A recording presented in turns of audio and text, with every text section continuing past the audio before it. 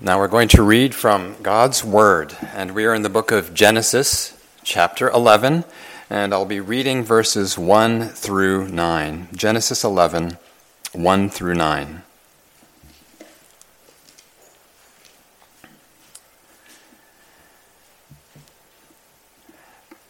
Now the whole earth had one language and one speech, and it came to pass, as they journeyed from the east, that they found a plain in the land of Shinar, and they dwelt there. And then they said to one another, "Come, let us make bricks, and bake them thoroughly."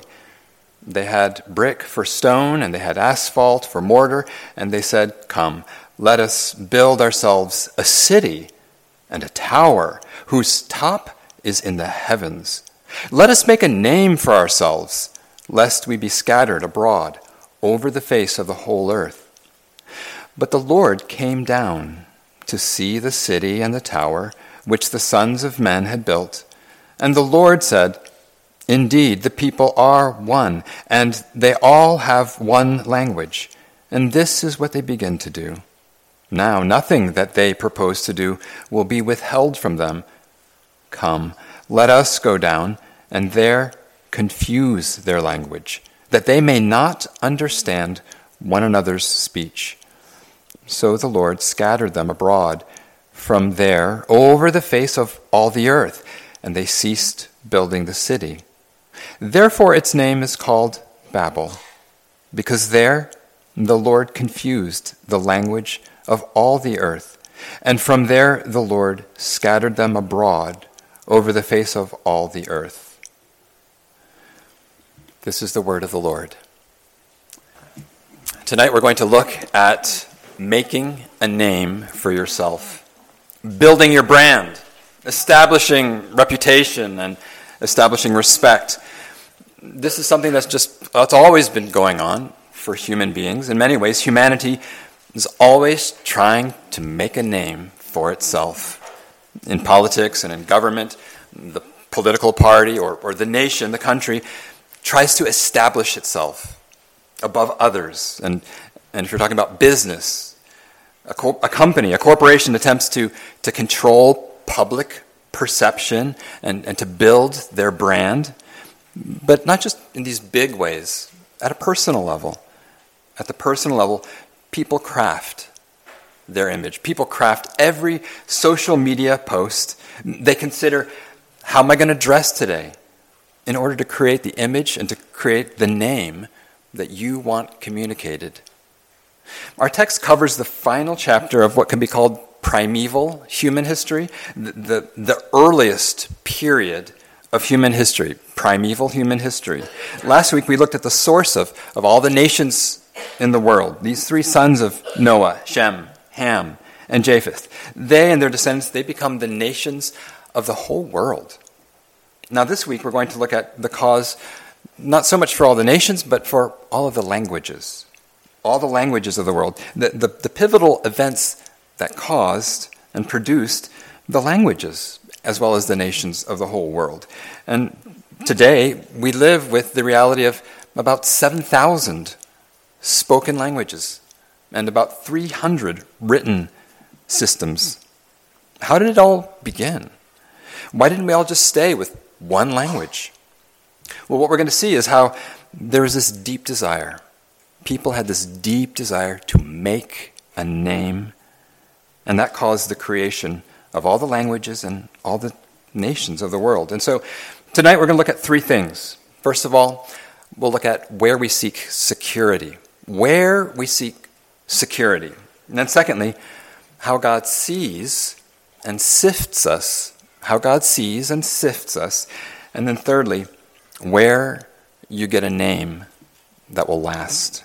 So where we seek security, how God sees and sifts us, and where you can get a name that will last. Let's start with where we seek security. Verses 1 through 4. The peoples of the earth, they are seeking security, and it's somewhat understandable. They live in the shadow of the aftermath of a worldwide cataclysm. After the flood, now humanity is beginning again. But they know what they've just come out of. And so the sons of Noah, they multiply, and they're all living together. Humanity's growing, and they start to migrate. They migrate towards Shinar. That land, as best we can tell, it's somewhere in the middle of modern-day Iraq. So somewhere in the plains of central Iraq, humanity is starting to grow and to establish itself. And they seem to be doing well. Verse 1, the people are united. They're united in language. It says the whole earth had one language. And not only one language, humanity lives together. All the peoples living together. Verse 2, it says they dwelt there. And so sharing a common language, living in community, sharing their resources, what you find is that people start to collaborate. And as they collaborate, they make advances. Human civilization steps forward. And civilization steps forward, technology also advances. Verse 3, they say, let us make bricks and bake them thoroughly. So if you're going to build, what are you going to use for building materials? Well, if there are stones nearby, you quarry stones. But and you can use those stones for walls and for building. But in this area, where they are, you've got clay, not stones. And so you could just do this long-haul transport of stones from far, far away. But they realize, hey, we can build using materials from here. They start to develop building material technology. They learn to use kilns. They learn to use furnaces and to bake hardened bricks. So not just sun-dried bricks, but they learn how to use fire to make hardened bricks. And so not only is this an advance in materials technology, there's also an advance in construction methods, and there's advance in urban planning. These are all advances in human civilization. Verse 4, it says, they begin to build a city and a very tall tower. If it was like a ziggurat, those square pyramid-like things where it's just this big spiraling staircase that goes up higher and higher, if it was like a ziggurat, and there are ziggurats in that region from ancient times, we've now found the remains of ziggurats that were, the square base was 90 meters by 90 meters in both directions. So maybe they were building something like a gigantic ziggurat. But look at the motivation. Look at the thinking behind this city that they're building. Look at the motivation, the reason for why they're building this high tower. Verse 4, and they said, come, let us build ourselves a city and a tower whose top is in the heavens. Let us make a name for ourselves, lest we be scattered abroad over the face of the whole earth. And what are they saying? They're saying, let's build something big. Let's build a skyscraper. Let's build a tower so tall that it pokes into the clouds, so tall that it touches heaven. Now why? They say why? So that we can make a name for ourselves. So that this city and tower, so that everyone will see it. And so that we will be known. So that we won't be scattered. So that we won't be spread and lost to one another and unknown as we just disintegrate over the face of the earth. So what are they saying? You see what they're saying? They're saying, we want a name. We want an identity. They're feeling insecure. There's some anxiety here. They feel insecure and they feel afraid. They want to be known and they're afraid of being forgotten. They want to be remembered, and they're going to do that. They're going to make sure they're remembered by building something. And they're going to do it by building it as a community. They're going to do it by innovating.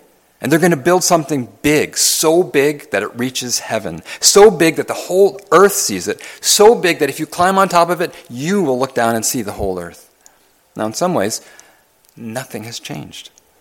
This is where we still are as humanity today. We are looking for identity. We feel insecure, and we're afraid and we're anxious. We're wondering, is my life memorable? Is my life, that question means, is my life worth remembering? Is my life worth anything?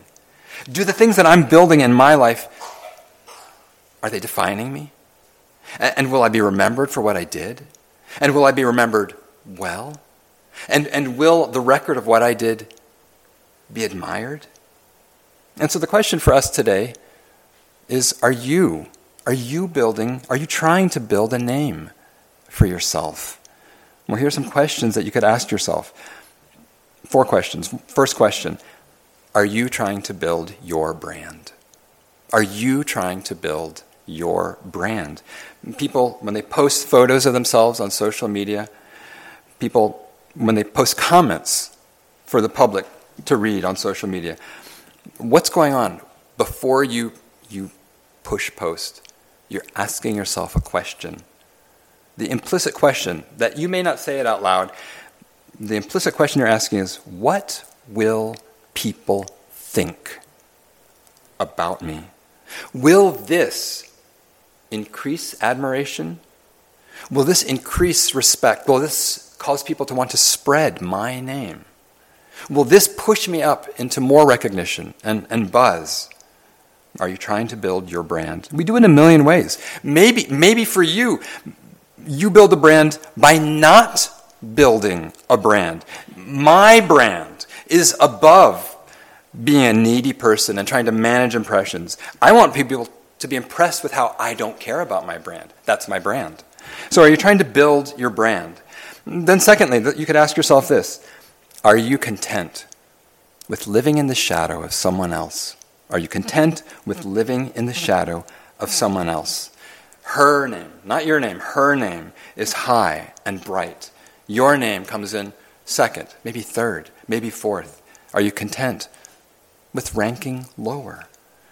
Why does it matter so much if you get fewer likes? Are you content living in the shadow of someone else? Thirdly, when people misinterpret you, are you wrecked? Are you wrecked when people misinterpret you? When your kids, when your spouse, when they don't give you the respect or the recognition that you expect? Are you wrecked when people misinterpret you? And fourthly, are you building a tower, some kind of tower for your name? Now, there are all kinds of ways that we build towers. Your ministry could be a tower for your name, or it could be your grades, or it could be your business status. All of that could be a tower for your name. Even your family could become some kind of tower that you're building for your name. Does your marriage, or do your kids, the number of them, or how they turn out, or what they're doing, or how they present, are they a tower for your name? Does your family represent your identity, your worth? When we try to build a name for ourselves, we end up feeling insecure. There's something that's always threatening our security, our name. And so it's very easy for us to slip into, from the glow of success, something that's recognized and praised, and shift from that to becoming fearful, being anxious.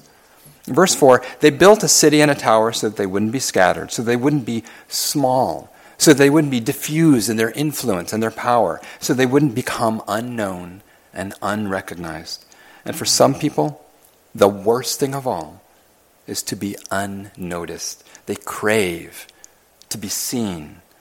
Now, there's this curious aspect to their tower. Verse 4, they wanted to build, it says, a city and a tower whose top is in the heavens. Now, some people wonder if just by that little phrase, what's being referenced there is, this is like Adam and Eve all over again. Adam and Eve in the garden, reaching for something that wasn't theirs to have. They were reaching for forbidden fruit, wanting to make themselves like God. Not to bring God down, but to raise themselves up to be like God. And people wonder, is that some of that what was going on with this tower reaching up into the heavens? There is something in the heart of fallen men and fallen women that wants promotion, this elevation. I will be as God. I will have praise and influence. I must have admiration. And I'm going to push for it. I'm going to work to be recognized. I'm going to promote myself. I'm going to promote my brand so that you look up towards me. Now, we want to recognize that there's something good, there's something normal and healthy in and of itself to desire love. That's not bad, to desire to be loved. There is something that is messed up if you desire to be shamed. There's something that's just not right if you desire to be hated. We were made to be loved. The Bible tells us that God is love. Love always has an object. The very existence of God. God is love. And we're told in the Word that God loves the world. God loves people. And something in you knows that you were made to be loved. And if you will seek him, he will love you. And you won't need to find love from achievements or the opinions of people. The Lord says, if you have his love, Jeremiah 31, yes, I have loved you with an everlasting love. Therefore, with loving kindness, I have drawn you. But if you're looking for love somewhere else, if your innate desire to be loved by people, when it becomes not a desire but a demand to be loved, then something in you gets warped. Something in us goes wrong. And you'll despair when people misinterpret you, or you'll become demanding when people just won't get you right. They don't get you right. And so at some level, your demand for love, it becomes some kind of expression of pride. It's saying, look at me, assure me, affirm me, give my fragile self security. And so you've got an example of this. King Saul, the very first king of Israel, he was the father-in-law of David. In many ways, he was this picture of a man who was trying to make a name for himself, but he was terribly insecure. The more he tried to establish his name, the more it started to unravel, and the more he became needy and grasping. Saul was at the top of his country, but he was looking for security in his name.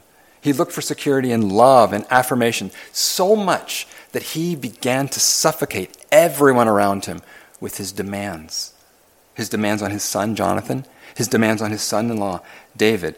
His demand for love and for a name that people would recognize, it became paranoid. It became swallowed up in self-pity.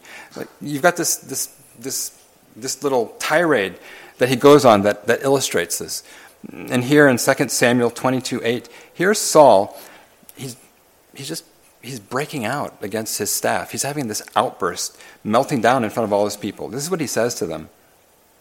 All of you have conspired against me, and there's no one who reveals to me that my son has made a covenant with the son of Jesse.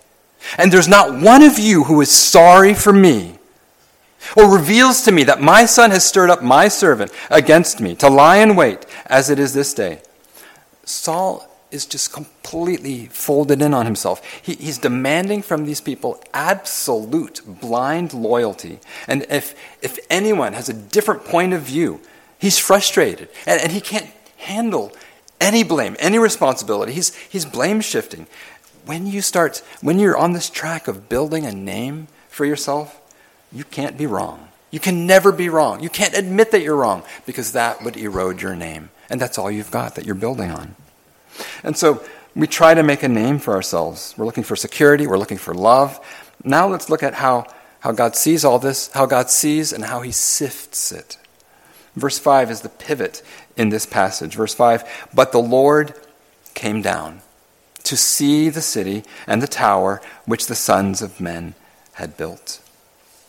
Now, you've got this picture here. In this picture, humanity has pooled all of their resources, their best minds, and they've produced this sky-high tower. It's a great human achievement. It goes down in history.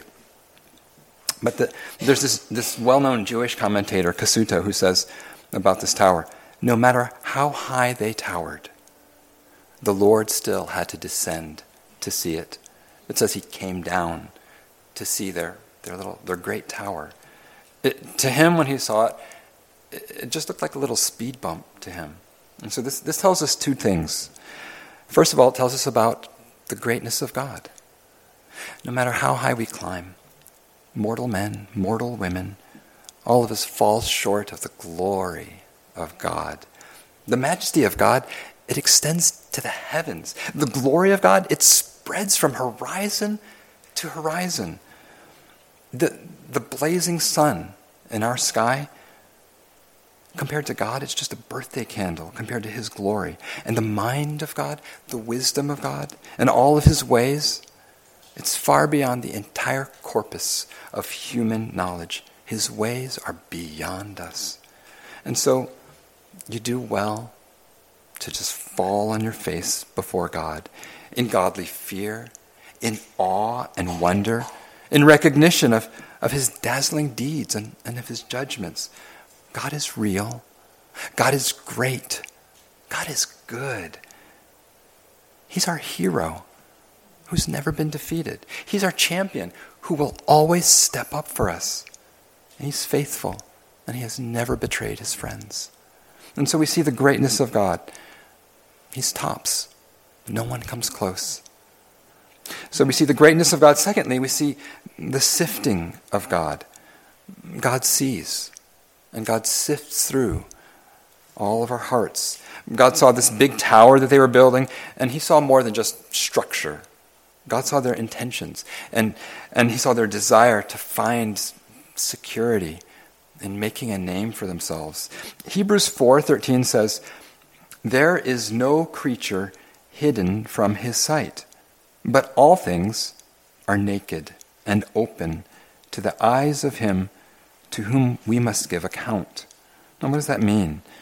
It means God sees us. It means God sees into us. He sees our desires. He sees the reasons for the little deceptions, the little ways that we shade the truth, or the motive for when we flatter people. He knows why we have an inability in some areas, an inability to face the truth about our situation, about ourselves. And He looks in us and He sees our foolishness. Psalm 69:5, "O God, You know my foolishness, and my sins are not hidden from You." So it's not just that God sees when we sin, when we do wrong. He also He sees our foolishness, the folly that I get myself into, the dumb words that I speak, the dumb deeds that I do. He sees them, and He sifts us. He sorts through all the tangled motives and desires that move us to do and to say what we do. He sees, He sifts, and that means He will also step in. He comes to us like He came to Adam and Eve in the garden.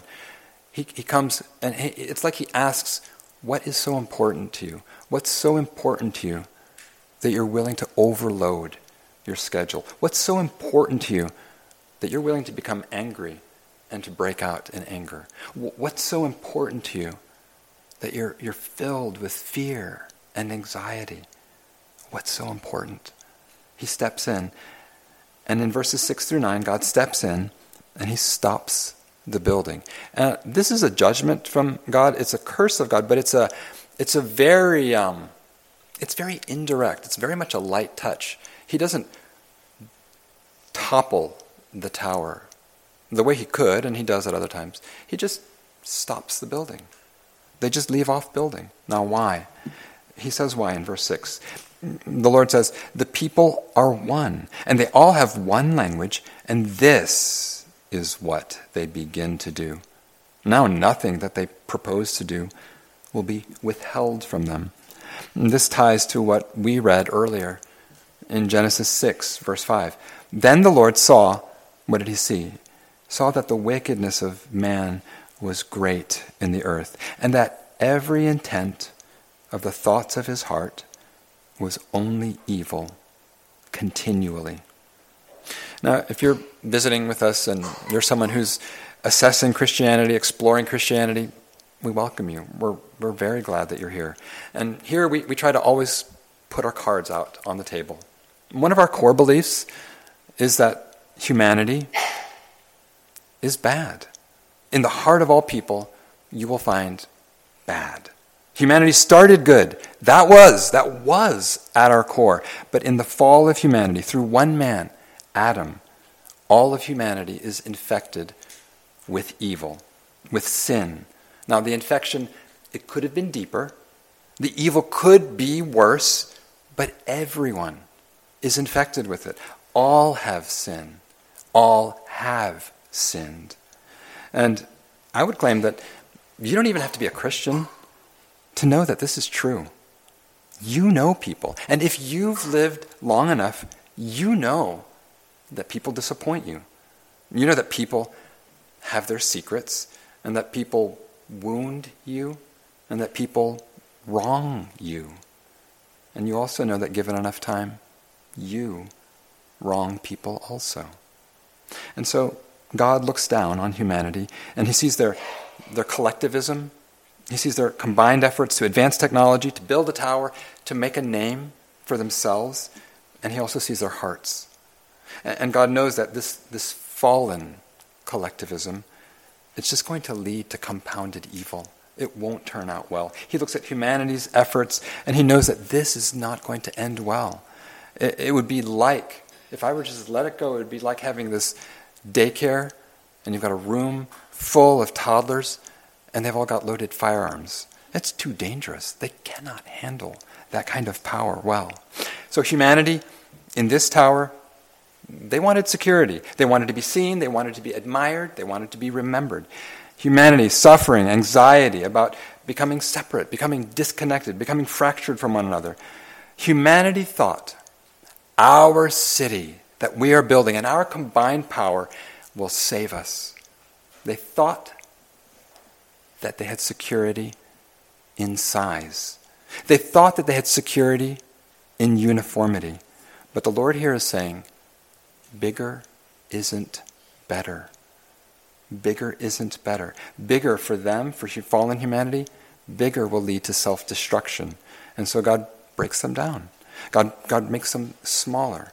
God spreads them out. He doesn't strike anyone down. He just confuses the language and spreads them out. They go from having one shared language to just this world of languages. And so because of the different languages, people can't understand each other. And this will limit collaboration. This will prevent the world from uniting in evil. It's actually something of a warning against having a one universal spoken language, written language, and universal communication in which to traffic this language. If we had that, we would rapidly do ourselves in. And so what he steps in here and shows us is that diversity will limit sin. And God is going to stop our self-destruction by bringing in diversity. Diversity will limit sin. The disruption of human communication and this multiplication of the languages, that's the grace of God. And don't we know that this is true? That humanity, we have the capacity to destroy ourselves in 100 ways. It doesn't matter where you land on the political spectrum. On one side, progressives say that it's going to be through ecological disaster or through social intolerance that we are going to self-destruct. But on the other side, conservatives say it's going to be through this group having too much military power, or it's going to be through this kind of concentration of economic power, or through socialism, or through the Leviathan state that we will self-destruct, that we will kill ourselves. We disagree on the particulars, but on this all of us agree.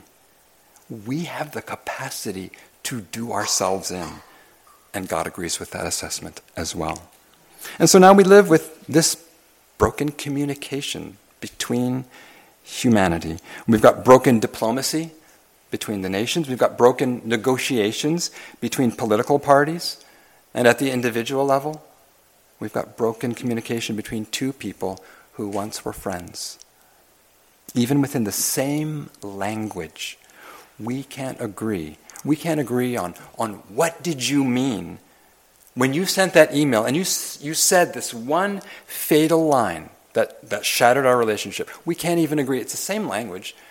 We can't even agree on what did you mean when you said that. And maybe a love between two people that lasted 20 years, 30 years, 40 years, it collapses. And even a mediator can't pull the two back onto the same page. It even happens in the church. Philippians 4:2. Paul writes to the church about two women whose friendship and whose faith is divided. I plead with Euodia and I plead with Syntyche to be of the same mind in the Lord. Yes, and I ask you, my true companion, help these women since they have contended at my side in the cause of the gospel. 2 gospel workers, 2 women who are advancing the gospel. They can't get on the same page. They're not of the same mind. They are in disagreement. And Paul's saying, would the rest of you come and help them? Come and be of the same mind. Do you have these impossible conversations?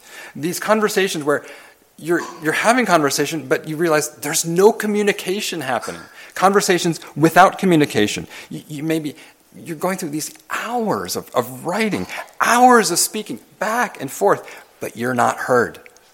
You're being misunderstood, where you can't even establish what was said. And it's just so hard to establish what was said. Even if you're all in the same language, all of us are living under the curse of Babel. This is part of what happened with Babel. And much of it's rooted in someone's desire to make a name for themselves. Maybe it's in me, maybe it's in you. To protect ourselves or to promote ourselves. And so when we're stuck in this because someone, maybe both of us, maybe one of us, is trying to make a name for themselves, we withhold words, we omit truth, or we overstate in our words and we exaggerate the truth, and we bite and we tear and we devour one another just to guard our own name. But what if you didn't have to make a name for yourself? What if you could have a name that lasts? Wouldn't that free you? Wouldn't that free you and enable you to persevere through one of these endless email exchanges or endless hours of difficult human communication? If you had a name, wouldn't that free you to persevere? And you could just keep going without getting triggered too soon, without having to tap out too quickly. And so with this we close. Where do you get a name that lasts? Well, here at the Tower of Babel, they attempted to build a tower from earth all the way up to heaven. They wanted to make a great name by building it.